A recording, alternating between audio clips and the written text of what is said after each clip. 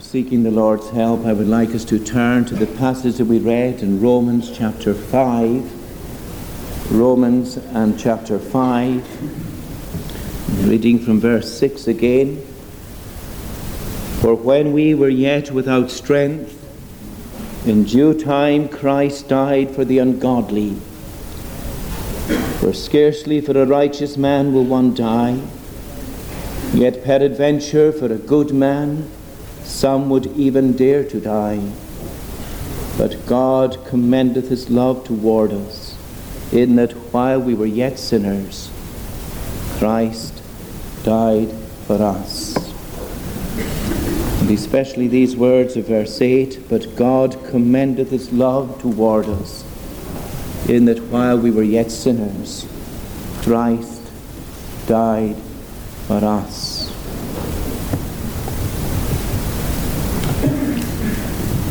Just by way of introduction, I want to take you back to John's Gospel for a moment or two, to one of the great passages of John's Gospel that expresses the desire of God and the love of God towards the human race. In those words of John chapter 3, verse 16, we have, for God so loved the world, that he gave his only begotten Son, that whosoever believeth in him should not perish, but have everlasting life. For God sent not his Son into the world to condemn the world, but that the world through him might be saved. And I think that today that there are plenty of people, maybe even within our churches, maybe even here this morning, who are looking upon the concept of the passage of John's Gospel, God loves the world. And they're looking at that passage and they're saying to themselves, well, God is a God of love to this world. And he sent his Son into this world. So therefore, he sent it into this world, his Son into this world, because he loved this world, and therefore he must love me. And as a result of that, they take comfort and they feel to themselves, well, I'm all right. Because after all, Jesus was not sent into the world to condemn the world, they say. Jesus was sent into the world because God loved the world. So therefore I can feel comfortable. No matter what my sin, I can feel comfortable and I can say, all is well with me. God didn't say, you say. God didn't say that he is condemning you. God is saying he loves me, he loves the world, and he sent his Son into the world not to condemn it. And maybe you stand on the sideline of the church, and maybe even within the church that is the Reformed Church, and you say to yourself, I'm all right. I'm not condemned because God loved me. He sent his Son into the world because he loved the world. My friend, there is a great delusion in that interpretation, and there are many who are deluded by it. They sit comfortably in their situation in life, and they say, the Bible says God didn't send the Son into the world to condemn the world. Can I just tell you at an outset, and I speak to this to those that are outside of Christ this morning. You may say God didn't send Christ into this world to condemn the world. That's true. Because of one reason. Because the world was already condemned. And every soul that is in this building this morning, every soul that is in this community, every soul that is in these islands, every soul that is in the village of Maryborough, every soul that is in this world who does not believe in the Lord Jesus Christ is already condemned. And it doesn't matter how much you think I am living close to the Word of God because I read it, or I'm living close to an institution that is representative of the Reformed Church, I feel quite comfortable. It is an institution that preaches the gospel of Jesus Christ. I feel comfortable. Well, don't feel comfortable. You have no right to feel comfortable. You should be feeling great fear and trembling because God at this moment in time is not commending that love to you in the sense that you are feeling comfortable. God is telling you through his word that you are already condemned. So don't allow the delusion of your mind and the comfort, the false comfort that you may take from Scripture and say to yourself, God didn't send Jesus into the world to condemn it. Of course he didn't. He sent Jesus into the world to save it, because it was already condemned. It was already under the wrath of God. And let's face it, the wrath of God has never yet been poured out upon any one of us in this building. You maybe who are an unbeliever, the wrath of God has not been poured out, and maybe you're taking comfort from that as well. But one day it will.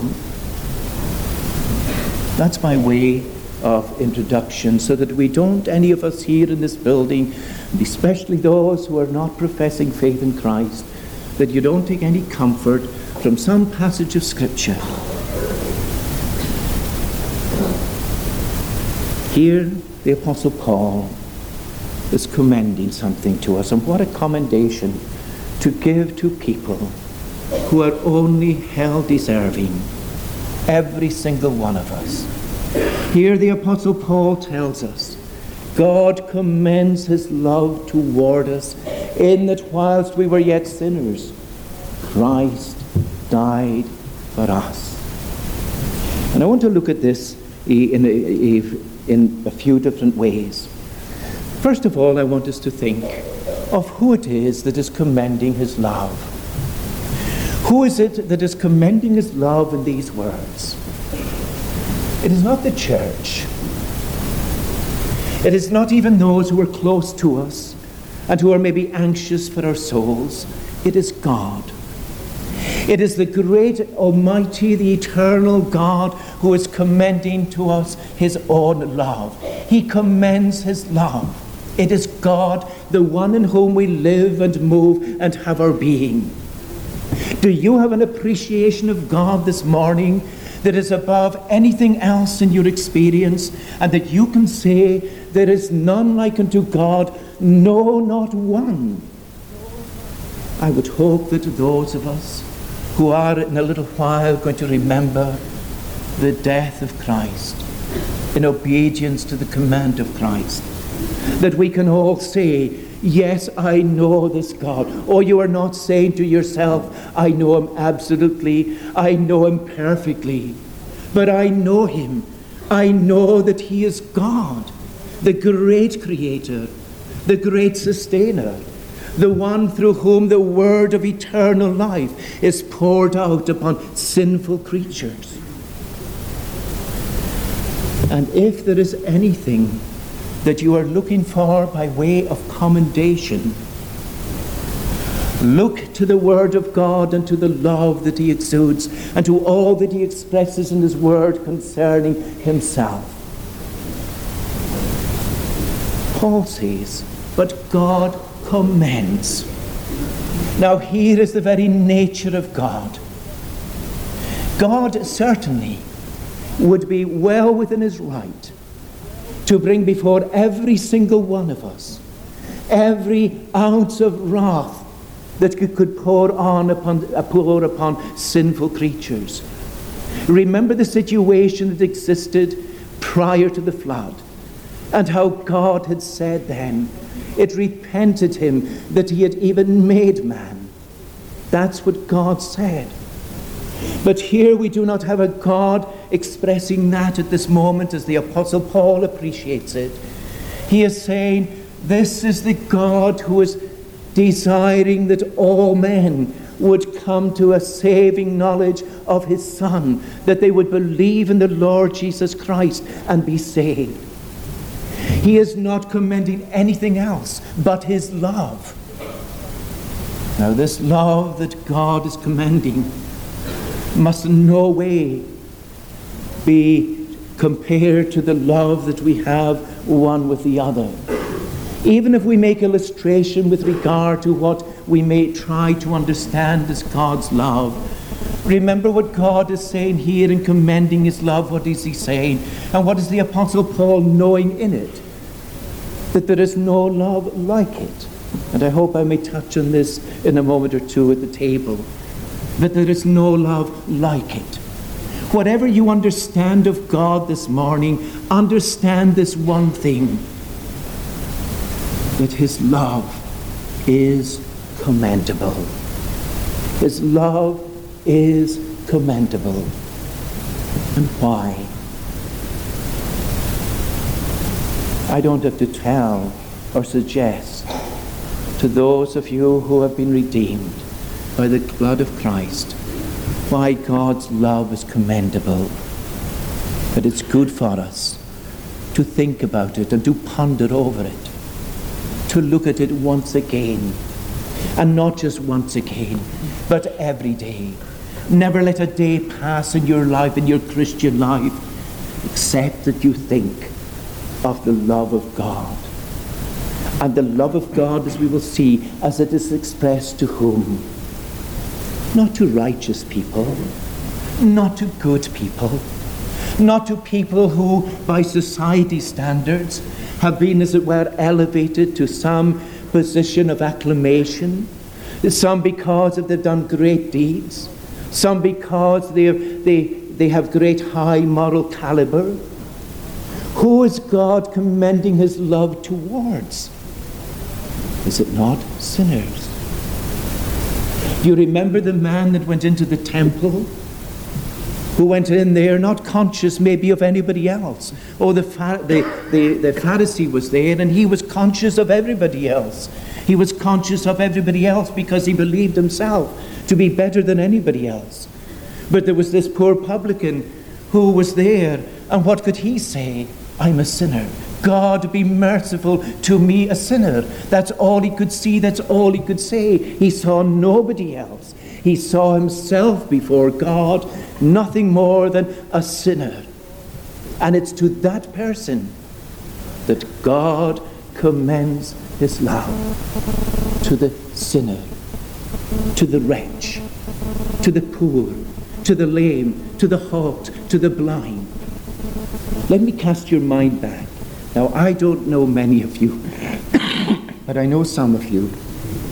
But let me cast your mind back to the day when the stirrings of the truth came upon your heart and your conscience, and you started to bethink around those things that concerned God and concerned your soul.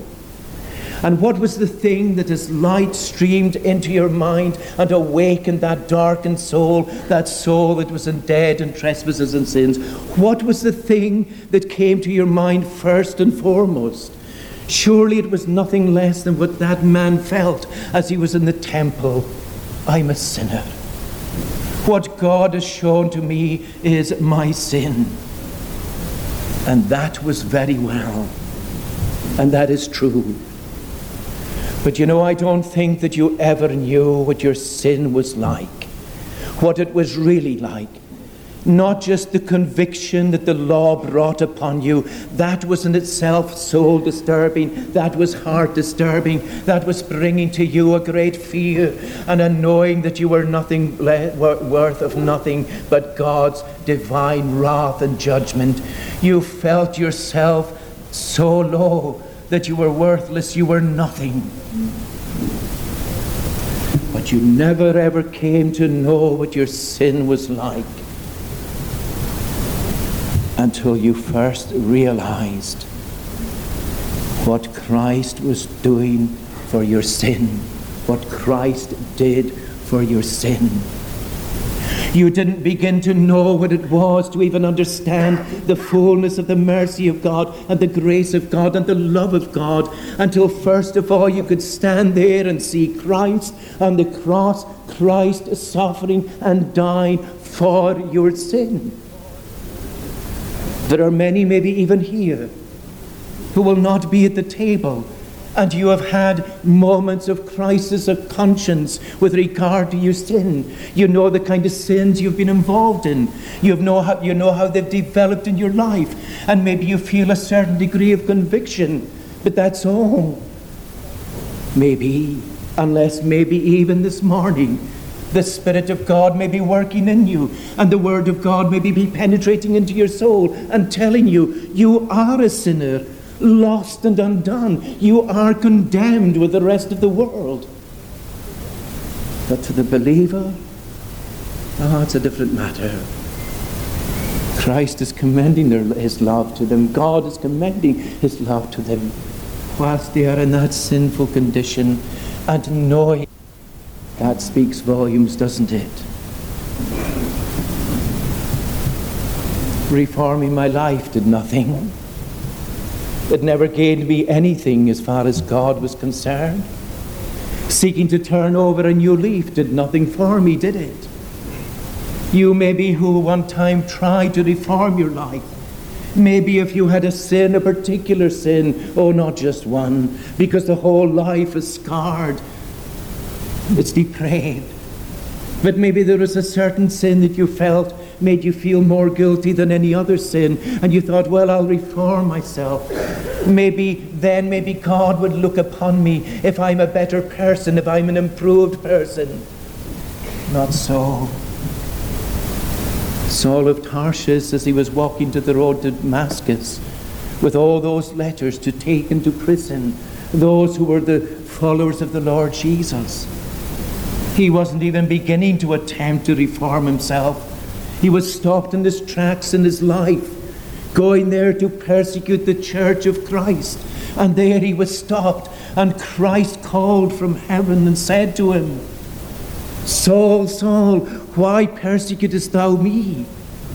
Saul of Tarshish knew that he was a sinner. The conviction came so powerfully upon him that he landed prostrate where he was. And that voice spoke so deeply into his soul that he was a sinner. Oh, my friends, it's not some kind of a performance of social change in our lives or moral change in our lives, some kind of improvement or some kind of upgrading in our lives that in any way brought the commendation of God toward us and his love toward us. No, my friends, you could be almost in society, and please don't take this wrongly, but you could almost be in society's eyes as white as the driven snow. But before God's eyes, you're a sinner because you don't have Christ. And if you don't have Christ, then you are nothing. But I do believe also in what the Apostle Paul is saying here.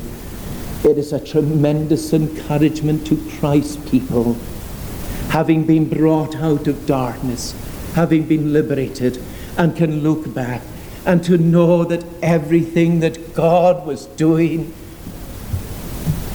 for your salvation was going on in the councils of eternity long before you even had a thought or a desire towards Christ, long before you had any thought at all of seeking to, as it were, make a new life for yourself. God, whilst you were in that state, commending his love toward us and telling us that while you were a sinner, Christ died for you. Can I go back? Can I take your mind back? Again, I don't know you. But can I take your mind back just for a moment or two, not to hurt you, not as it were to try and bring back to your memory or bring forward into your mind the things that you wanted to forget. But you remember them. Sometimes you can go back and you can remember them. You know that you believe that Christ has cast them into the sea of his forgetfulness, but you remember them. You remember the great offenses that you wish that you had never done. The great offenses. But the one that you look back upon the most, it's not even those acts that you might even be ashamed of. Or there are certain acts in your life that you are ashamed of more than others. I'm sure that is true. But surely the one that was most shameful of all was when you could say, I didn't believe. I didn't believe. And it was even when I was in that unbelieving state, God was working out his purpose for me. Oh, what a comfort to God's people. He could have, and in fact I've thought many's a time, he could have cut my life off years ago, long before I came to faith in Christ, but he didn't, because he had a purpose. And you who will sit at this table this morning will sit there because God had a purpose. Oh, you know you are undeserving of anything, but you can look back and you say, I can look down my life and I can see that in everything God had a purpose to bring me. He had a plan. God commending his love toward us in that while we were yet sinners, Christ died for us. It takes from under the feet of any of those who think that Christ died for them because they were good. He died when they were evil and sinful in their condition. Let me think of these words for a moment or two as well. Very poignant words. And if you take them, and I'm not meaning to take them in isolation, but if you just listen to them and how they affect us in our hearing. Christ died for us. You know the passage, we've read it. I'm not going to go through the passage. We've all read this passage, I'm sure, time and time again. But Christ died for us. Go back to Isaiah's prophecy. Go back to the time when you and I could have said we were just like those who looked upon Christ. There was no beauty upon him that we should desire him.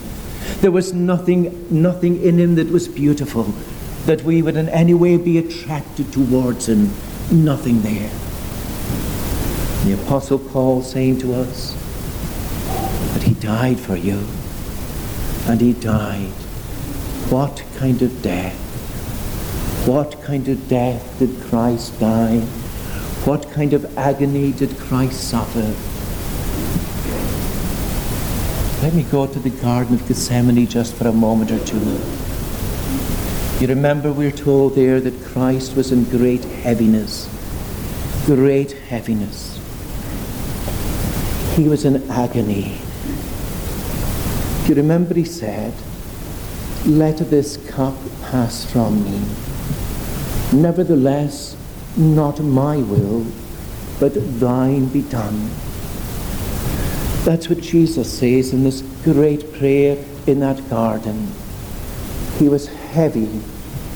He was burdened. He saw within that cup. What did he see? He knew what was going to happen. He knew what was before him. He knew the cross was before him. He knew the suffering that was before him. But here in the Garden of Gethsemane, there was, as it were, a prerequisite to that suffering. And as he looked into that cup, and he saw the horror of everything that was before him, he saw the wrath of God in that cup. He saw the sin. He saw the curse. He saw everything. That was the cup of trembling for the Lord Jesus Christ. And surely you and I could never enter upon a communion season or come forward to the table of the Lord without thinking even for a moment of the sufferings that Christ suffered, even there in the Garden of Gethsemane. Oh yes, Christ was humiliated in many ways. They spat on him, they backbited upon him, they said things about him that were totally false, they fabricated things against him. But these were nothing in comparison to what he saw when he looked into that cup and he said, "Father, if thou be willing, let this cup pass from me." The horror of it. And you and I can't even enter into the depth of the horror of it because our finite minds cannot fully understand it. But it must have been for Christ, the eternal Son of God, an horrific experience. And it is no wonder that he sweated, as it were, great drops of blood. Now, I don't want in any way to try and demean the sufferings of Christ. But we live in a day and age where one of the greatest problems that we have is stress. and at the effect that it has upon our physical being, our mental being, and everything. But we do not know what stress and toil and pain and suffering is, not like Christ knew it. He was so strained and so stressed in his whole being. He knew the power of evil as it was coming upon him. Nothing. And sometimes I think if you do feel a bit stressed and you feel this life is burdening upon you, go into the garden again and look at Christ and see what he did for you and what he suffered even there in the garden.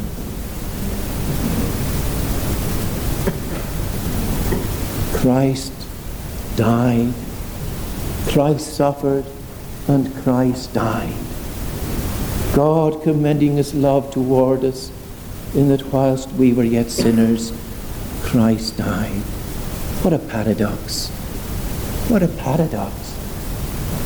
God's love, we sinners, Christ dying. And the death of Christ on the cross.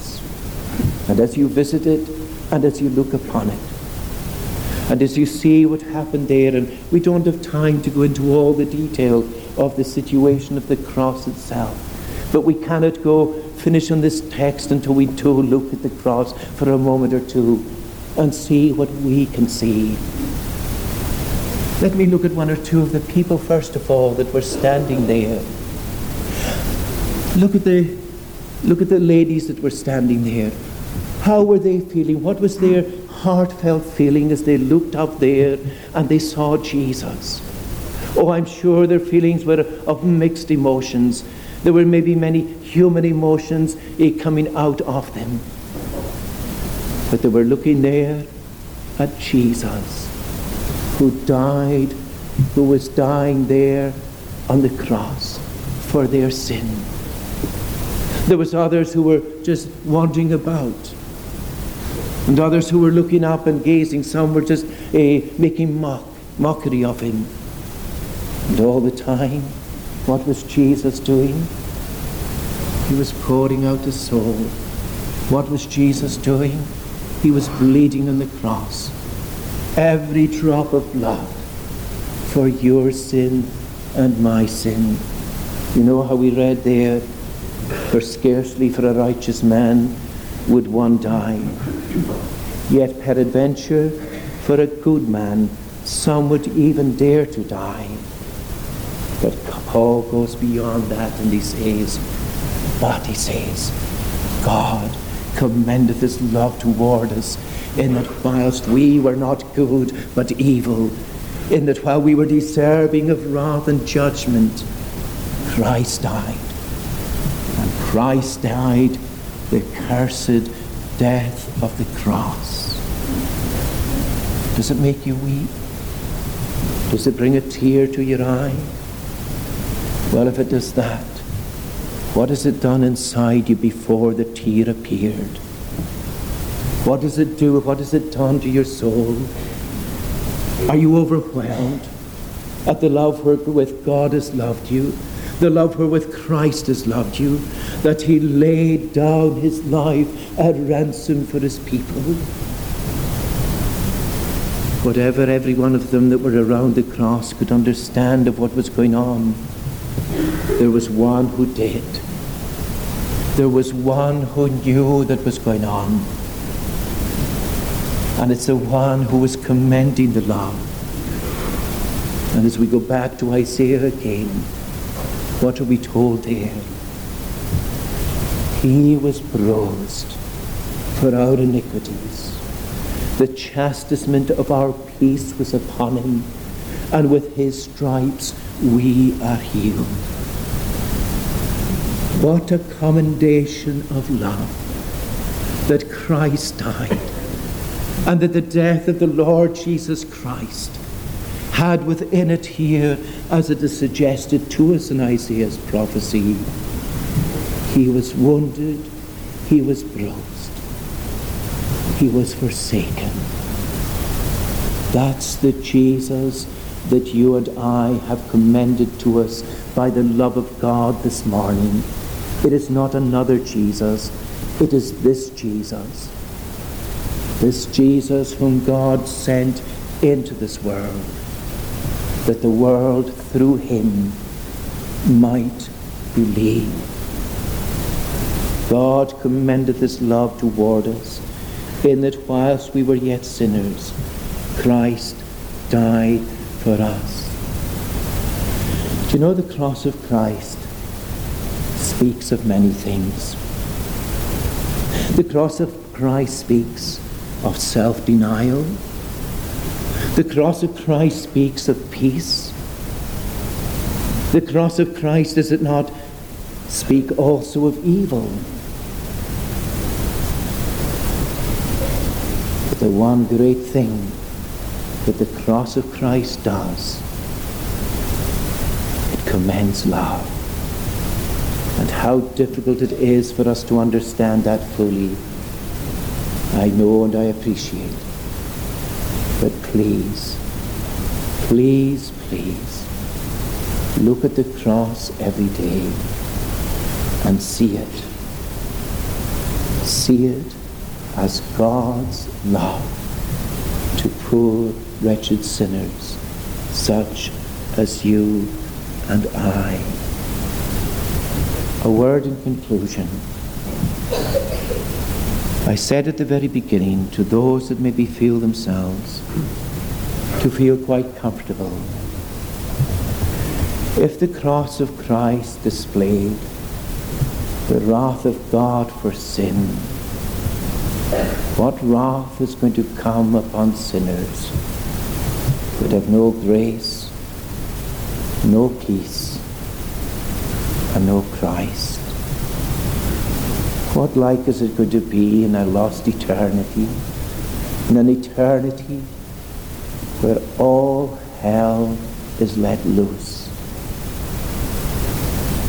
Please, my unbelieving friends, as you witness today, and take away, don't let anything else distract you from what you see. It's a witness to your soul. It's another witness to your soul.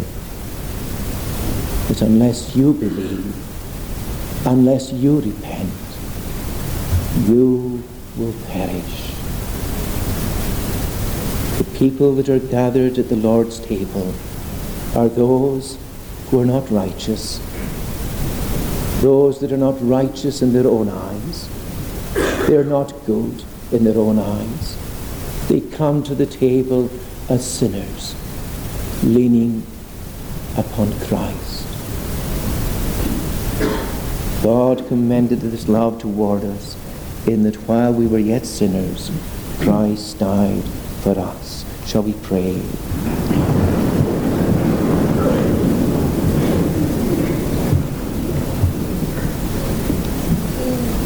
O Lord, our gracious God, who is sufficient for these things, thy word, O Lord, tells us, speaks to us concerning the love wherewith thou dost love thine own, and how thou dost commend that love toward us by the death of thy Son. And the effect of it is upon sinners, hell-deserving sinners, receiving the reward of the death of Christ. Oh, we pray, our gracious God, that thou wouldst fill the souls and the hearts of thy people here this morning with a sense of the preciousness of Christ, and that thou wouldst give unto them to know that he is the one who will never believe nor forsake. We are the ones that were deserving of forsakenness, not Christ. And yet the whole thing has been turned around for us, for our benefit. God sent his Son into this world not to condemn the world. It is already under thy condemnation. But he sent his Son to seek and to save that which was lost. We thank thee for those, O Lord, who were one time lost, that are now brought nigh by the blood of Christ, and who are brought before his own table at his own invitation, he calls upon them to come and dine. Forgive all our sin, we pray thee, and especially our sins and holy things. For we ask it in the Redeemer's name.